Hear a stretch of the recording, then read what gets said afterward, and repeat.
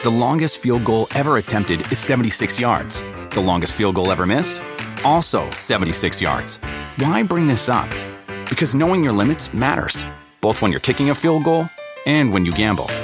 Betting more than you're comfortable with is like trying a 70-yard field goal. It probably won't go well. So set a limit when you gamble and stick to it. Want more helpful tips like this? Go to keepitfunohio.com for games, quizzes, and lots of ways to keep your gambling from getting out of hand. This episode is brought to you by Progressive. Most of you aren't just listening right now, you're multitasking. But what if you could also be saving money by switching to Progressive? Drivers who save by switching save nearly $750 on average, and auto customers qualify for an average of 7 discounts. So multitask right now. Get your quote now at Progressive.com.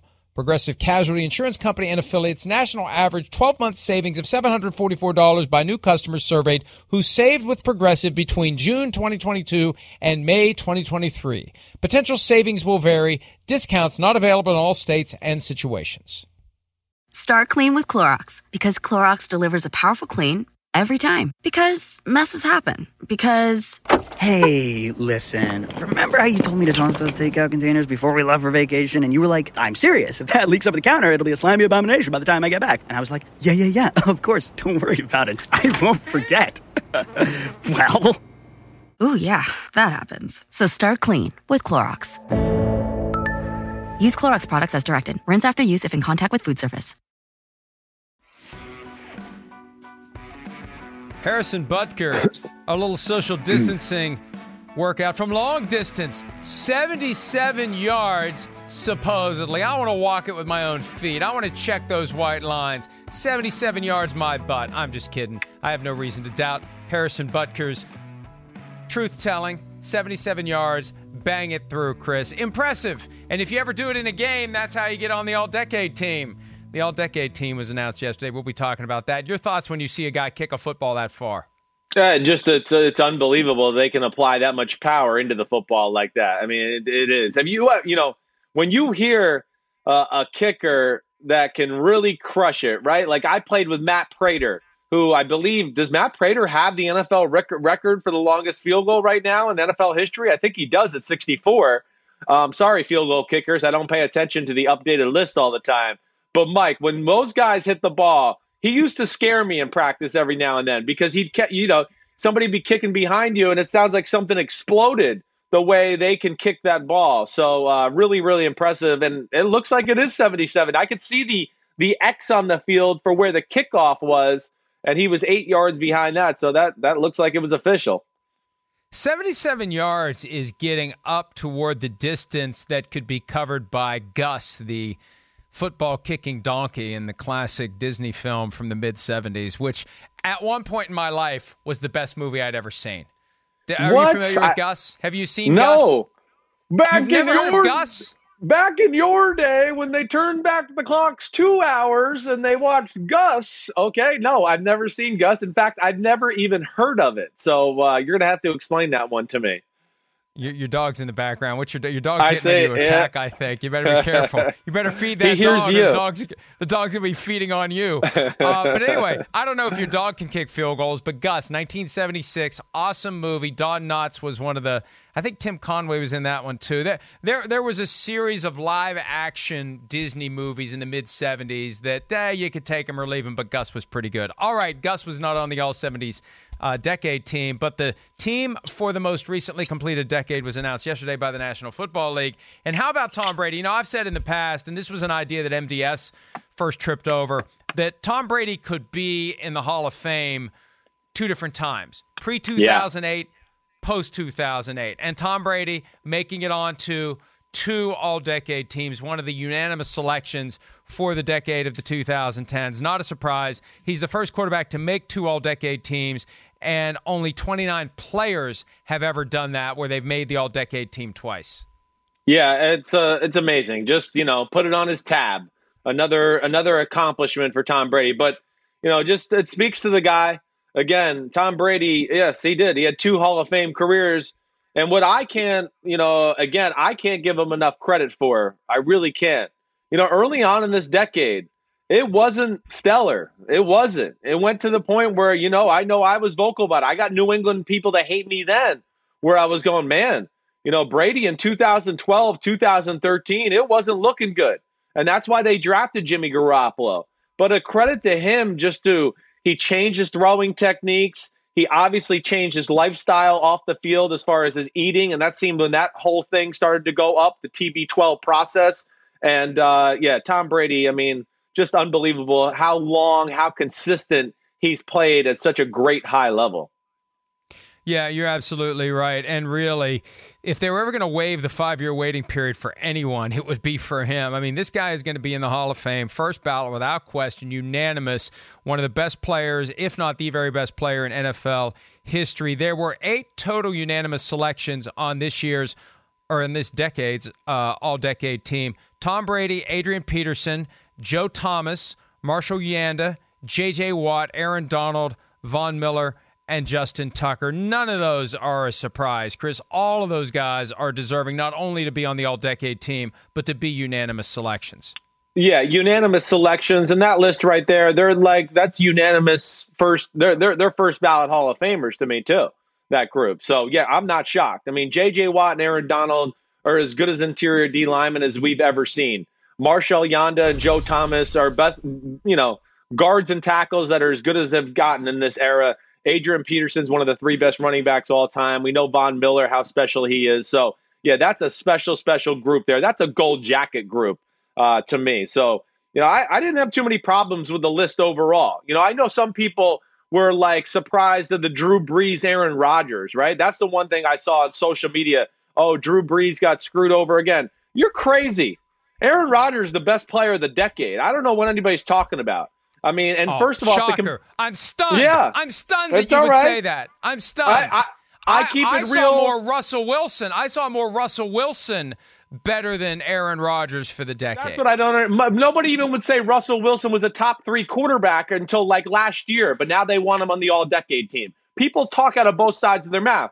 A lot of these people who said that, I know, I saw that. I want to go, you didn't even think Russell Wilson was good 3 years ago, but now you're going to say he's the all-decade quarterback? Aaron Rodgers won 2 MVPs. He easily could have won 3 and 4.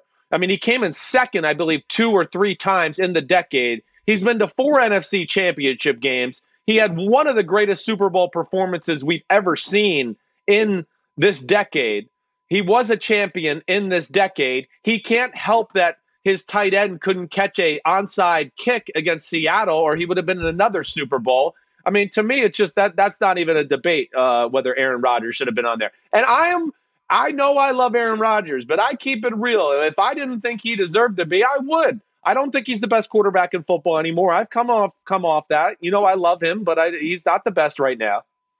Think about how great the quarterback position has been in the NFC over the past decade when Drew Brees and Russell Wilson don't make it. Right? 2 guys who are both going to be in the Hall of Fame. Both are going to be first ballot Hall of Famers, and they don't make the all-decade team. That just shows you how much competition there is at the quarterback position right now in the National Football League. And we still are in this golden age where you've got this nucleus of older quarterbacks who are still chugging along and this group of great young quarterbacks who will be dominant on this decade's all-decade team, Patrick Mahomes, et cetera, et cetera. So, yeah, look, I agree with you. Ultimately, it should have been Aaron Rodgers, but I was surprised how much pushback was out there for Russell Wilson as a potential alternative. There really was, and you know what? I kind of like it when they screw this up because it gives us something to sink our teeth into. The only thing that jumped out at me from the all-decade team, they have Tyreek Hill as a punt returner. How many punts has he really returned? You're right. He only had that little 2-year period, I want to say, 2016, 2017, maybe in the 2018 where he did it a little bit more. But, I guess they're looking at it nonetheless. He's the greatest weapon we've seen of the decade. And they couldn't put him on the list of receivers because the list of receivers is insane in the membrane with Antonio Brown, Larry Fitzgerald, Calvin Johnson, and Julio Jones. That's a freak show, respectfully, and those are all first ballot Hall of Famers. So, yeah, I'm with you, but who else do you put in there? I guess would be the big thing. I don't know if they needed 2 kick returners and punt returners. You're right; they probably could have just had Devin Hester as the kick returner and Darren Sproles as the 1 punt returner. One thing they didn't do this time, this was something MDS noticed yesterday, they didn't have first team and second team. They just named the team. And obviously, the people who made it unanimously, they are cut above the others. But when you don't have first team and second team, that could make it harder to make cases for potential Hall of Famers. Because if you say the guy's a first team all-decade selection, more likely to get in. Second team, a little bit harder. No team designated. You've got that element that's now taken out of the mix, Chris. Yeah, no, you're right. It's another notch, people, or another pelt on the horse that guys can say, as far as their case, stating their case for the Hall of Fame, to go, look, I made, second team all decade, once or twice, whatever it may be, but that is all gone. But, again, I kind of like it this way. I do. I think expanding the team and making it, just one team makes more sense to me than anything else. I have one other issue, I'll say, if I'm going to be totally transparent here, and I can't help myself. I don't like Patrick Peterson on the team. I'm sorry. Again, I have a hard time swallowing that one. I know Patrick Peterson's play has been worthy of it, but Patrick Peterson got suspended for 8 football games. It got reduced to 6 for PED usage, and then got caught trying to cover up the PED usage. So that's one guy that, me, Mike, I have a hard time with that kind of crap. You cheated, you broke the law, you did a lot of different things there that I don't like, let alone setting a bad example for young kids. I would have put Aqib Talib over Patrick Peterson. I'm sick of being in this era of glorifying cheaters. I'm sick of it. It's bothering me. And all sports and stuff like this, like, oh, you cheated? Hey, you're on the all-decade team. Well, I don't know. He might have been cheating his whole career, so maybe he's not as good as we know. I don't know. And it's not the issue of glorifying cheaters. It's this refusal by fans to recognize and the media to properly chastise and downgrade the achievements of those who have tested positive for PEDs. And in Peterson's case, it was the combination of the positive test and the detection of a masking agent, which made it a 6-game suspension last year. How long was he successfully masking? That's what I mean, for the right? failure of the masking agent, we wouldn't have known he was using it, and he was using something else to cover up that he was using it. And maybe for a period of multiple years, he was getting away with it, but finally the testing caught up with the substance. That's usually what happens. The testing will catch up with you. That's why you need to stay a step ahead of it, and that's where he failed. How long was he cheating? Yes, that's all I'm saying. And it's not we're glorifying it. It's that there isn't enough outrage. There isn't enough. It's so weird how fans get upset with baseball players who cheat, and when football players do, the attitude is, well, how the hell else do we expect them to show up and play every week? Yeah, they're capable. They are. I mean, they don't need to do PEDs for a lot of these. A lot of these guys are in the NFL because they have a DNA structure that's freaky or gifted that way. Half the guys in football are part caveman and Neanderthal. So they're built to play football. If you saw a lot of these moms and dads out there, like you've already heard me say, I mean, if it ain't for Barbara Sims, the big F for my dad's mom, I mean, there's no way I play in the NFL or Big Phil plays in the NFL. I mean, I've said before, Grandma Sims, she had some hands and could have played middle linebacker in football. She was 5'11", big square shoulders, and she'd beat you up. So a lot of these guys can handle it. But yes, I have issues with that. I do. We fail to recognize that at times, and we just kind of let it slide by. And I don't like that. And I don't mean to sit here and take personal shots, but it bothers me as a competitor, and it bothers me as a human. Let me go back down a rabbit hole then. And it's not like I need to entice you down that rabbit hole. We already talked about Tom Brady. We talked about how early in the decade he wasn't performing up to the standard we had seen in the prior decade. That was your opinion. And look, it was borne out by the fact that they went 10 years between Super Bowl wins. And we did see after the On to Cincinnati game in 2014, something clicked, something happened. Do you believe that he should have been impacted in any way by the Deflategate situation?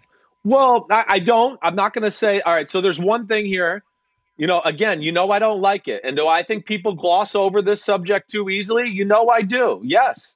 It's the negative for Tom Brady for me if I ever have one negative thing to say about him, it will always be that, where I just go, damn, I don't get it. And yes, of course, I think he's guilty. But the other thing where I'll say where I can defend Tom Brady in a lot of ways is go, okay, he got, they got busted for the Deflategate, but then they went and played in Super Bowl 49, and we know the balls were checked, properly for that game against the Seattle Seahawks. And he threw lasers and missiles all over the field and played as good as you could possibly play against one of the best defenses we saw of the decade. So to me, I can swallow that one a little bit more, especially with the results that we saw after that. But it does bother me, yes. And, to take the air out of the balls, which most coaches in football would tell you too, there was a reason a lot of people thought New England didn't fumble at home in New England and had other issues like that. It's easier to catch the football. So, yeah, that's certainly a part of the discussion. But, I'm not going to put Brady and Patrick Peterson's camp there, because to me, PED usage and going down that road is a little more severe than, taking the air out of the footballs, which I still don't love, and is still cheating in some ways. And look, where I stand on this. I continue to believe the evidence was inconclusive, that there was cheating on that day. Now, that doesn't answer all the questions that emerged during the investigation, but for that day, the AFC Championship game in early 2015, I believe the evidence at best was inconclusive that there was any type of shenanigans with the air in the footballs. One more point before we go. MDS and I have been, I've been multitasking. I got a business to run, copy, paste, snarky comments, so I'm trying to do both at once.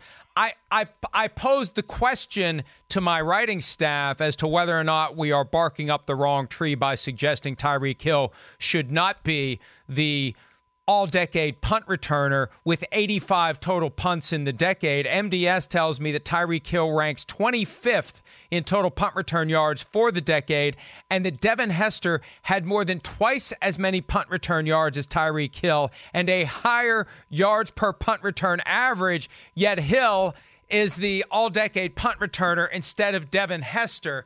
That makes no sense, and that just feels like somebody had an agenda to wedge Tyreek Hill onto this team some way, somehow, even if he otherwise didn't fit in the category where they put him. I think that great work by MDS. You the man, big guy. But yes, I think that's exactly what I said. I think somebody just looked at it and said, man, this guy's such a great weapon, and he's been such a game changer. We need to just get him on the team. And that's not right either. I don't like that. Yeah, you're taking away other people's spots there. He's an awesome player. Well, he's certainly as good as we've seen, but I don't know if he deserved a spot on the all-decade team. I mean, look at it this way. Devin Hester at some point is going to be considered for the Hall of Fame, and it's not going to be easy for him to get in because special teamers have a hard time getting in. If he's the all-decade kick returner and punt returner, stronger argument to get the guy into the Hall of Fame, right? So Definitely. He deserved it. I don't care that they needed to find a spot to stick Tyreek Hill. They crammed a square peg into a round hole. It should have been Devin Hester, not Tyreek Hill. All right, MDS is going to be writing that up for ProFootballTalk.com. We've accomplished something here this morning. We found something to complain about in the all-decade team, and we'll have another copy-paste snarky comment post at PFT on that subject. Although there's really no copy-paste or snarky comment. This is our own idea. A large percentage of what we write is our own idea. So I wish you would shut up with copy-paste and snarky comment. We're going to take a break. When we return, I did a little copy-paste and snarky comment with a column that Tom Brady wrote for the Players Tribune yesterday. We'll talk about that a little bit when PFT Live continues right after this.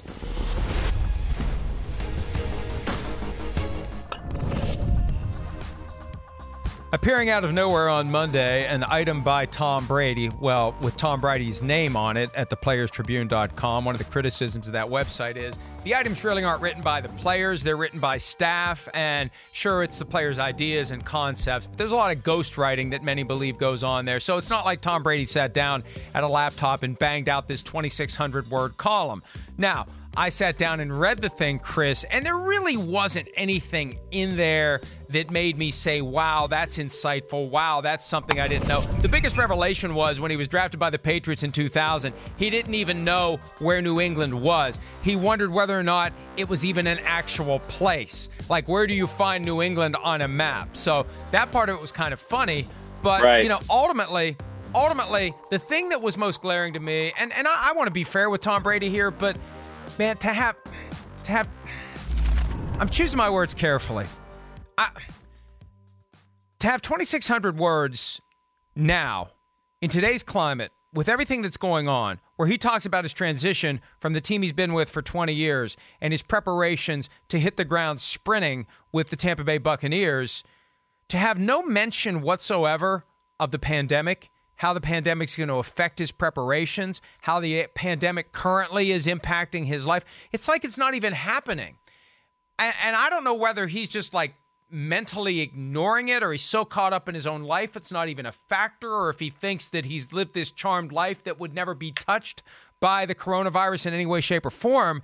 I just thought it was bizarre, given the obvious overlap between the pandemic and his ability or inability to prepare for the season, his first season with a new team of his entire career.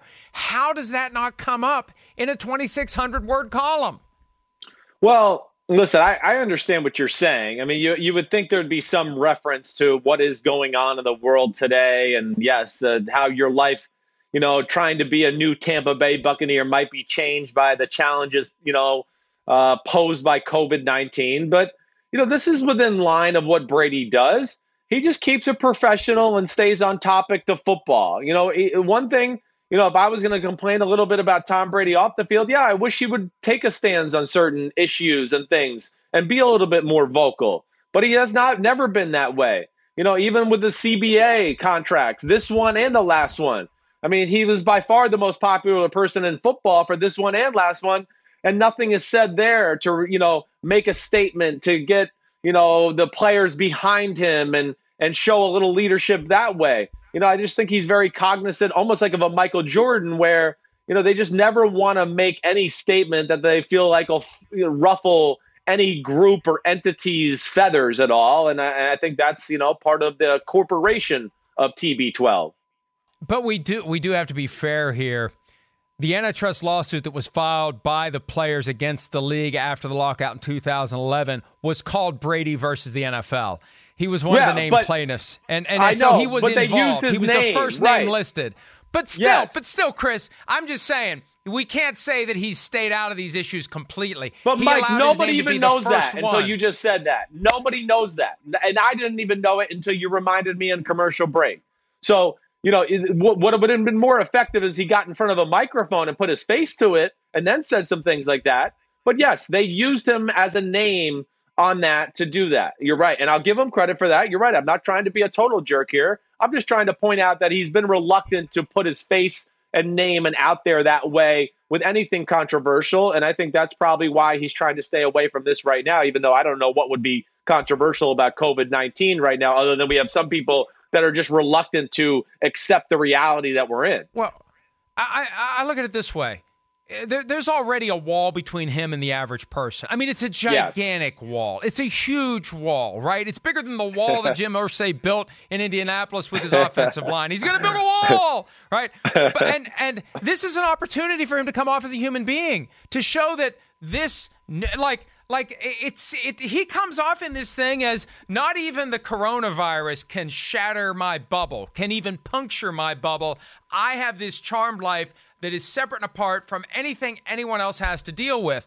I don't get it. He writes it maybe, or someone writes it may be the off season now, but to me it feels like the season has already started. That comes off as so freaking out of touch, Chris, when we're dealing with daily questions of whether or not the draft is going to go forward. Off-season programs. What's the season going to look like? Are they going to have a season? Will there be stands? For him to say it may be the off-season, but to me it feels like the season's already started, my reaction is, what the hell planet are you on, Tom? Because it surely isn't Earth.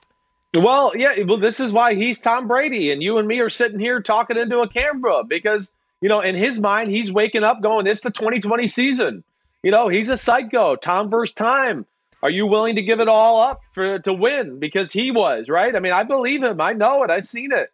He is, yes. I think he's focused on that. So I think it's a little bit of what makes him great, too. So we can't lose that aspect of that. That is how he's wired. He's ultra focused on what he needs to do. And I think he's very good at blocking out the outside world. That's also what makes him great.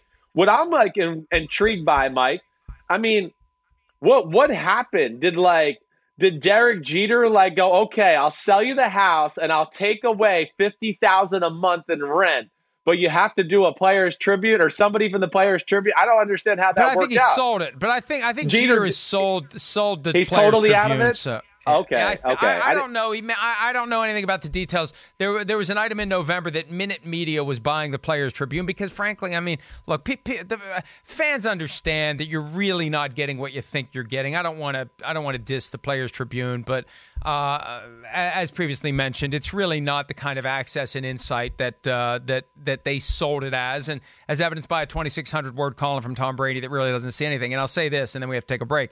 He's supposed to do Howard Stern tomorrow, and there's been no indication that he won't. Howard Stern's not going to let him off the hook. Hey, if as I said last week, the rubber's meeting the road when Howard Stern interviews Tom Brady, because if anyone's ever going to make Tom Brady sound like a human being, it's going to be Howard Stern. And if Howard Stern isn't getting anywhere with Tom Brady, it's going to be a pretty short interview. So that one should be interesting to hear tomorrow when Brady's not going to buckle, Stern. Mike. Brady is not going to buckle. He is well schooled, and he's just not. He's done this his whole life. I don't think. Then why do it? Why? When you go on at this point, when you go on Howard Stern's show, you understand that you're basically going to a psychiatrist's office and you're laying on the couch and you're going to open up eventually to Howard Stern. Otherwise, you're wasting your time, you're wasting his time, and you're risking that his gigantic audience is going to come out of the experience hating you. So you don't sign up for it unless you know you're going to submit to what the process is. Yeah. Oh, I mean, I hear you. I think that they'll stay away from, certain hot button topics. They might get a little crazy into Tom Brady's personal life, but I don't think it's going to be like social issues that are going to cause a stir in the media that Brady's going to make comments about. I don't think that'll happen. There's no way. Hey, Tom, I read the article you wrote for the Players Tribune. You don't say anything about how you're trying to get yourself ready for the season, given the fact that you can't go outside, given the fact that you can't hang out with your teammates, given the fact that there isn't going to be an off-season program. Isn't it going to be a lot harder for you to get ready for the season if you can't go work with this coach that you want to go work with? It's not all that difficult. And now, I assume that Howard Stern knows enough about football to understand that dynamic, or he has people working for him. I mean, legendary research jobs by Howard Stern. He's got staff that help him get ready for these interviews. I just think it's going to be very interesting tomorrow because Stern is going to push him and push him and push him, and we'll see. If he's ever going to crack, he's going to crack while talking to Howard Stern. All right, we got to take a break. We've been talking about the NFC East today. When we return, we're going to draft the current best players in that division, which happened to be the worst in football in 2019. More Pro Football Talk Live right after this.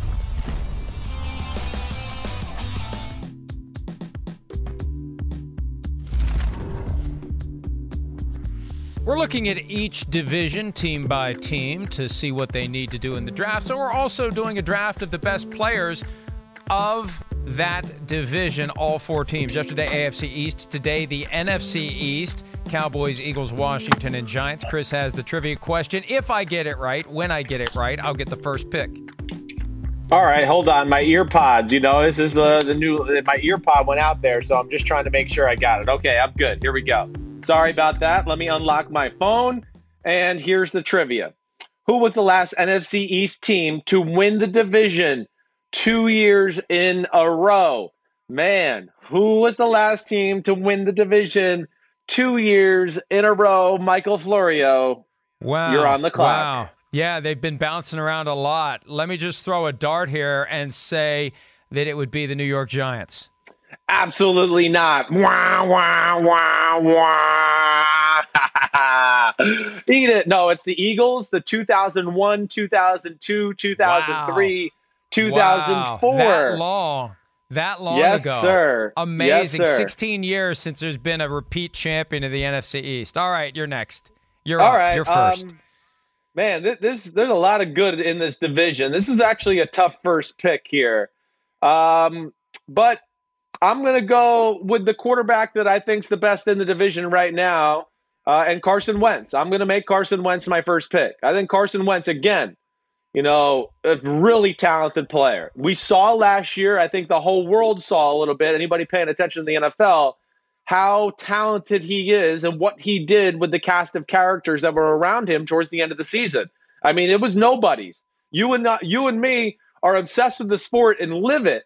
And we were going on Sundays going, wait, who is this guy a receiver? Who the hell is this running back? and they were still winning games with Carson Wentz. And he's a phenomenal football player. Yes, there's a little injury history. That's the only negative you could say. But he was, to me, the 2017 NFL MVP. And I think he's definitely one of the top 10 quarterbacks in football. Not top 5, but I think he's in that next group of guys, Mike, or anywhere you could say anywhere between 6 and 9 as the best quarterbacks in the sport right now. You know, it is amazing with so much publicity, so much discussion, so much focus that Dak Prescott gets because he's yet to get his second contract. He plays quarterback for the Dallas Cowboys. You're right, Carson Wentz has done more with less. And that turnaround late last season, which included a Week 16 showdown with the Cowboys, a victory over the Cowboys to vault the Eagles to the NFC East title, it does merit some extra consideration for Carson Wentz. So, look, for me, it was one or the other. You decided it for me by taking Wentz. I'll take Dak Prescott. I still think he's one of the better quarterbacks in the NFL. And when you look at how bad that division is, Dak Prescott, one of the few players that stands out. He hasn't gotten that second contract yet. He presumably will, unless he just wants so much the Cowboys say, screw it, we'll have him for 2 more years under the tag and then let him walk away. But he's done a lot without a ton around him. He didn't have a lot from Ezekiel Elliott last year. That's not right. nearly what he was used to. We saw the offense shift last year from being run-focused to pass-focused. And at one point, Dak Prescott was on pace to have over 5,000 yards. I think he still finished with 4,900, which is a huge year when you consider the fact that this is a team that was premised on running the football. So Dak Prescott, I may have taken him first if I had had the first pick. So we may be where we would have been even if I had gotten the trivia question right. I agree with your case for Carson Wentz, but there's just something about Dak Prescott, Dallas Cowboys. That name just has more sizzle. The team has more sizzle. Yeah, I get it. Well, it's very close. I mean, again, I view Dak Prescott a lot with the same things I just said about Carson Wentz, really. I mean, he's really talented. Yes, he's not in the top 5 quarterbacks in football for me, but he's in that next group. He's somewhere between 6 and 10. And yeah, I think I view Carson Wentz maybe as a hair more talented than Dak Prescott. But nonetheless, Dak Prescott is part of the cream of the crop in the NFL at that position, a great leader and a quarterback that the Cowboys can win a Super Bowl with for sure. All right, I'm staying with the Eagles. I can't help it, but you know me, Mike. I like big asses and big legs, and Fletcher Cox has got both of them, all right? Fletcher Cox will be my second pick, the big, nasty defensive tackle. He just made the all-decade team, so that says a little bit about what he is. But this has been one of the best defensive players in football, not named Aaron Donald, for really about the last 4 to 5 years. You know, whatever you want him to do. You want him to plug the middle and stop the run game? No problem. He could take double teams and create a mosh pit. You want him to wreak havoc and get in the backfield, push the pocket to rush the pass or whatever it may be.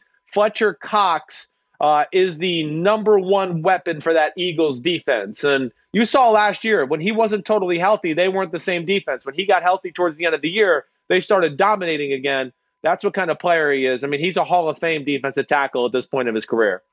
Yeah, you know, he got banged up in that playoff loss to the Saints in the 2018 season, and it carried over into the 2019 season. He fought through it, but he wasn't as good as he had been, but it finally came around for him. And Fletcher Cox, I agree with you, one of the best players, not just in his division, but in all of the NFL. All right, I'm going to go with Zeke. Even though Zeke had a down year by his standards, he still had 1,357 rushing yards. And he started every game for the first time in his career, averaged 4.5 yards per carry, had 12 rushing touchdowns, another 2 receiving touchdowns, a total of nearly 1,800 yards from scrimmage. And it's amazing. It just shows you how good he is. The standard he set, that we feel like it was a down year, when he still had 1,700 yards plus from scrimmage. So Ezekiel Elliott's still one of the finest players in all of football, and maybe going into this year, a little more motivated, a little more prepared, a little more chip on the shoulder, trying to prove some of the doubters wrong who saw a different Zeke last year. And look, we saw a different Zeke because it was a different Zeke once he busted through into the second level. He didn't turn those 15-yard gains into 40-yard gains like he had in the past. That was something you were all over all year long, and it was accurate. But he's still one of the best running backs in the NFL and one of the best players in his division. Yeah, he's got great value. There's no doubt. Yeah, I mean, listen, I think you and I, what we're talking about with Zeke, we're holding him to a standard. You're the highest paid running back in football. We expect greatness. And yes, it was still a really awesome, good year, but there was some meat left on the bone on some of those runs. And, as you and I talk about a lot, it's not about what you got. It was what was there to be had. And I just felt like there were some runs with Zeke that, yes, he didn't maximize. I probably would have gone with Saquon Barkley over Ezekiel Elliott right now at the running back position. It's not going to be my pick, though. Go ahead. Do it. Nope. Do it. It's not going to be my pick. It's not going to be my pick. I'm not going to be biased towards just the sexy skill guys. I'm going with another big nasty. Legs and butt. Saquon Barkley. How can you not take Saquon Barkley when you're aficionado of the legs and butt of the football players? Well, because Zach Martin's got an unbelievable derriere and legs too. That's why. He's got plenty to go around, all right? So, yes, I'm going to go with Zach Martin. I mean, Zach Martin, a guard in football, this has been the most dominant guard in the game since he got drafted out of Notre Dame. He is certainly the best player on that Cowboys offensive line and what makes them go. But he's special in the fact that, he is a talented guy where, Fletcher Cox comes into town, Aaron Donald comes into town. We don't need to help out Zach Martin. He can block them by himself. He's that kind of talent. He's been one of the best, if not the best offensive lineman in football the last few years. He's certainly in that discussion. And another guy that's, on a Hall of Fame track. And wait, Mike, he made the all-decade team too, right? Am I wrong about that? I'm pretty sure he did. But yeah, he did. So, yeah, Zach Martin will be my final pick. But, I'm tempted to complete the trifecta here, like I'm working a slot machine, and I want it to come up Cowboy. You're going to go Dexter Cowboy. Lawrence now? No, I'm torn between three guys. I'm thinking DeMarcus Lawrence, but I'm thinking Amari Cooper. And I'm still puzzled by the Rex Ryan comments from last Friday about Amari Cooper. We've had Amari Cooper highlights constantly. Amari Cooper has every game some sort of a highlight where he does something inhuman to get open.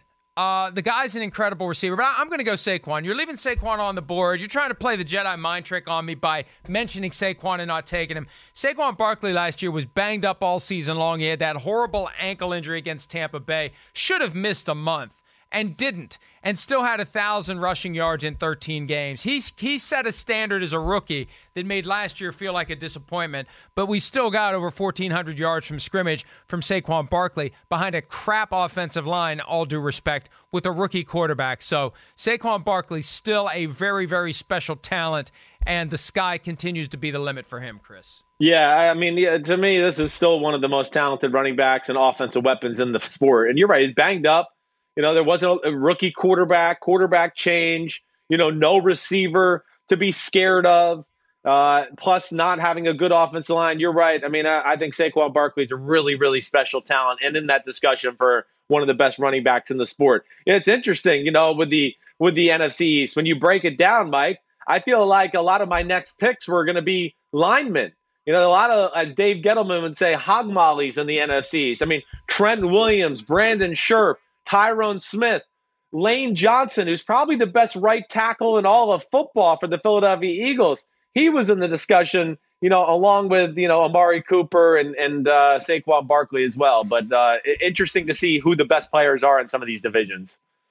I would have thrown the challenge flag if you had tried to go Trent Williams. He's trying to get out of the division. He hasn't played in 2 years. He's never playing again unless they trade him He's still to in the division, Giants, Mike. Cowboys, or Eagles. He's not going to be in the division. I also was very impressed that you properly pronounced a somewhat complicated word like derriere. Very impressed. You're coming around. You're learning. You're growing. You self-edited yourself earlier when you said missile instead of blank missile. Very impressive. You're having a good day so far. That word? Is that what you're talking about? Yeah, there you go. Well, forget it. I was just saying you're having a good day. There it went. Let's take a break. One of the most controversial rules from last season is likely not going to be back. A shred of good news at an otherwise bleak time for humanity. More PFT Live right after this.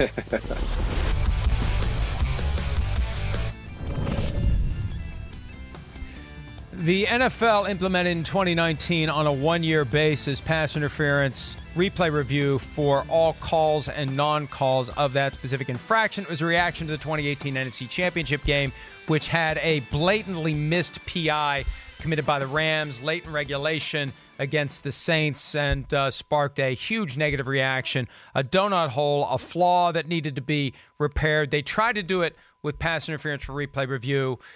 And apparently, well, we know it didn't go well, but apparently it's not coming back. Judy Batista of NFL Media reported yesterday that pass interference replay review almost certainly will not be extended. That's a result of competition committee meetings. They're going to have some sort of an ownership meeting in May to talk about rules for next year, Chris. We don't know whether it's going to be in person or by teleconference or video conference. But look, pass interference replay review, most likely dead. That's good news. The bad news, or at least the unknown news at this point, what takes its place? Because they still need to have something to prevent another Rams-Saints postseason debacle. And what is it going to be if they get rid of replay review for pass interference? Yeah, I'm glad they're getting rid of it. I don't like it. I didn't like it. There's just, there goes my dog in the background again. But either way, I mean, one, I didn't like the stoppage of games. Okay, that was the first thing that bothered me. It slowed down the whole process of the game. Secondly, all right, I think the thing that bothered me is it's still a very subjective call. How many times were we in a room with the great Tony Dungy and Rodney Harrison and Mike Tirico where, two of us thought it was pass interference, four of us didn't. And all we do is watch football for a living. So I think it was too subjective from that standpoint. But I'm with you. Something needs to be done just for that fail-safe of that once. Again, this is something that happened once in 53 years of the Super Bowl era. But maybe, hey, this rule, like, red button rule, like the commissioner or Al Riveron can overrule something if it's so egregious like this, where he can call in and go, hey, guys, this one's so wrong. I got to butt in. But I'm with you. They got to find something for just in case that does happen once again. And you know how I feel about this. Unless and until they have Sky Judge, which I think is what they should do. They should have an extra member of the officiating crew wearing black and white stripes who's sitting in a booth with all of the angles we see at home and is in constant communication as needed with the officials on the field to say, you made a mistake, pick it up, bridge the gap between what we see at home and what they see while they're out there trying to not get trampled by the gladiators. That's what they need to do. If they're not going to do that, and if they're not going to have replay review for pass interference, you need to understand when to break the rules. And you need to understand when a guy like Al Riveron has to press the button and talk to the official and say, drop a flag. And they're not supposed to use it for that purpose. We've seen evidence over the years that they've had this communication pipeline for certain types of things. It's ideally there to assist with and discuss the replay review, but it's used for other things. It's not supposed to be used for penalties. It's not supposed to be used for kind of an impromptu replay review.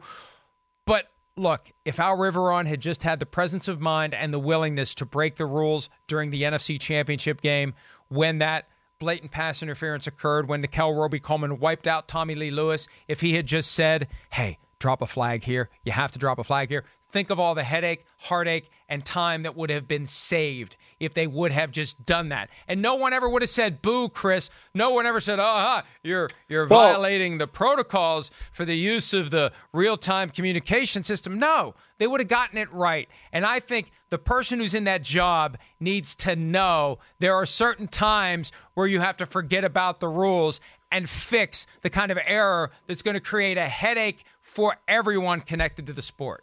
I know, but I worry about that person then getting involved too. I guess that's right. So there's a part of me too where I want to go, all right, we need the Sky Judge or some fail-safe. Hey, Al Riveron can hit the red panic button, drop the flag.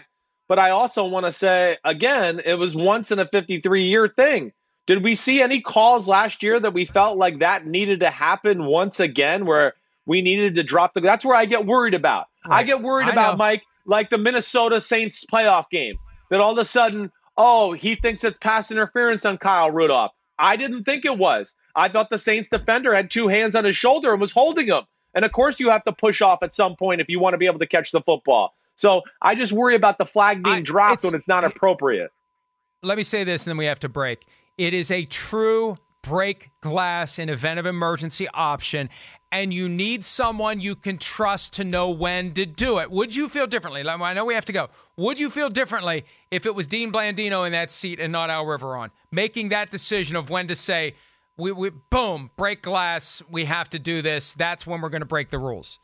I would like more than Dean Blandino. I would like that to be like, that's when the 3-team committee, it's Al Riveron, Ferreira. We're talking about black ops here. We're talking about somebody who is taking it into his own hands. That's what if they're not going to have Sky Judge, they need to have somebody who knows when to say, holy bleep, we have to do something about this now. I just would like to see more than one guy. I want 3 guys to be go, holy blap, let's break the damn glass and hit the button. My point is it's not going to be 3 guys because it's a secret program that the NFL uses as the fail-safe. All right, we got to go. Tomorrow, or not tomorrow, if there is training camp, we'll talk about next who's going to be on Hard Knocks. I thought the show was over. Tomorrow.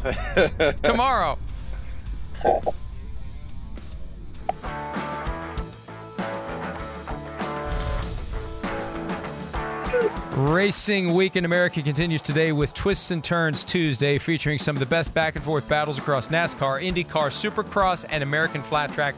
Programming also will stream on NBCSports.com and the NBC Sports app. All right, Chris, if there is a Hard Knocks this year, it's going to be, according to ESPN, the Rams and the Chargers. But there's got to be training camp before there can be Hard Knocks. I don't know how I feel about 2 teams doing it. I've said that it should be multiple teams. It should be the whole league. It should be the best clips that they get from training camp. But I don't know, Rams and Chargers. Didn't we just have the Rams a few years ago? Yeah, it was the end that Jeff Fisher's last year. But either way, a lot of personalities. LA, I can understand. HBO going, man, we have a camera crew so close to both of these teams. We have the accessibility. I think we'll get better stories altogether, being able to take from 2 different teams. That'll be a positive about the show. But we're not having this show. I don't know if it's training camp happening. Yeah. I don't know what the hell's happening. That's it for today's show. We'll see you tomorrow. Have a great Tuesday.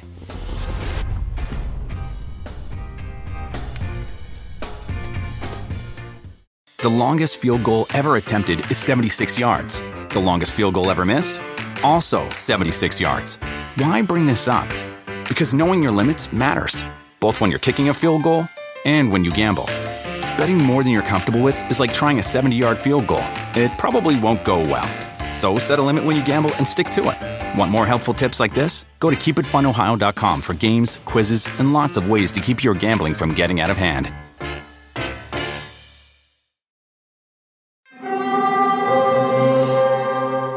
Hear that? It's the call of the Crave. And when the Crave calls, you know what to do. Try the $5 Bacon Bundle. Because the only thing better than a White Castle slider is a White Castle slider topped with crispy hickory smoked bacon. So pick any 2 of either the Bacon Cheese Slider, 1921 Bacon Cheese Slider, or Chicken Bacon Ranch Slider.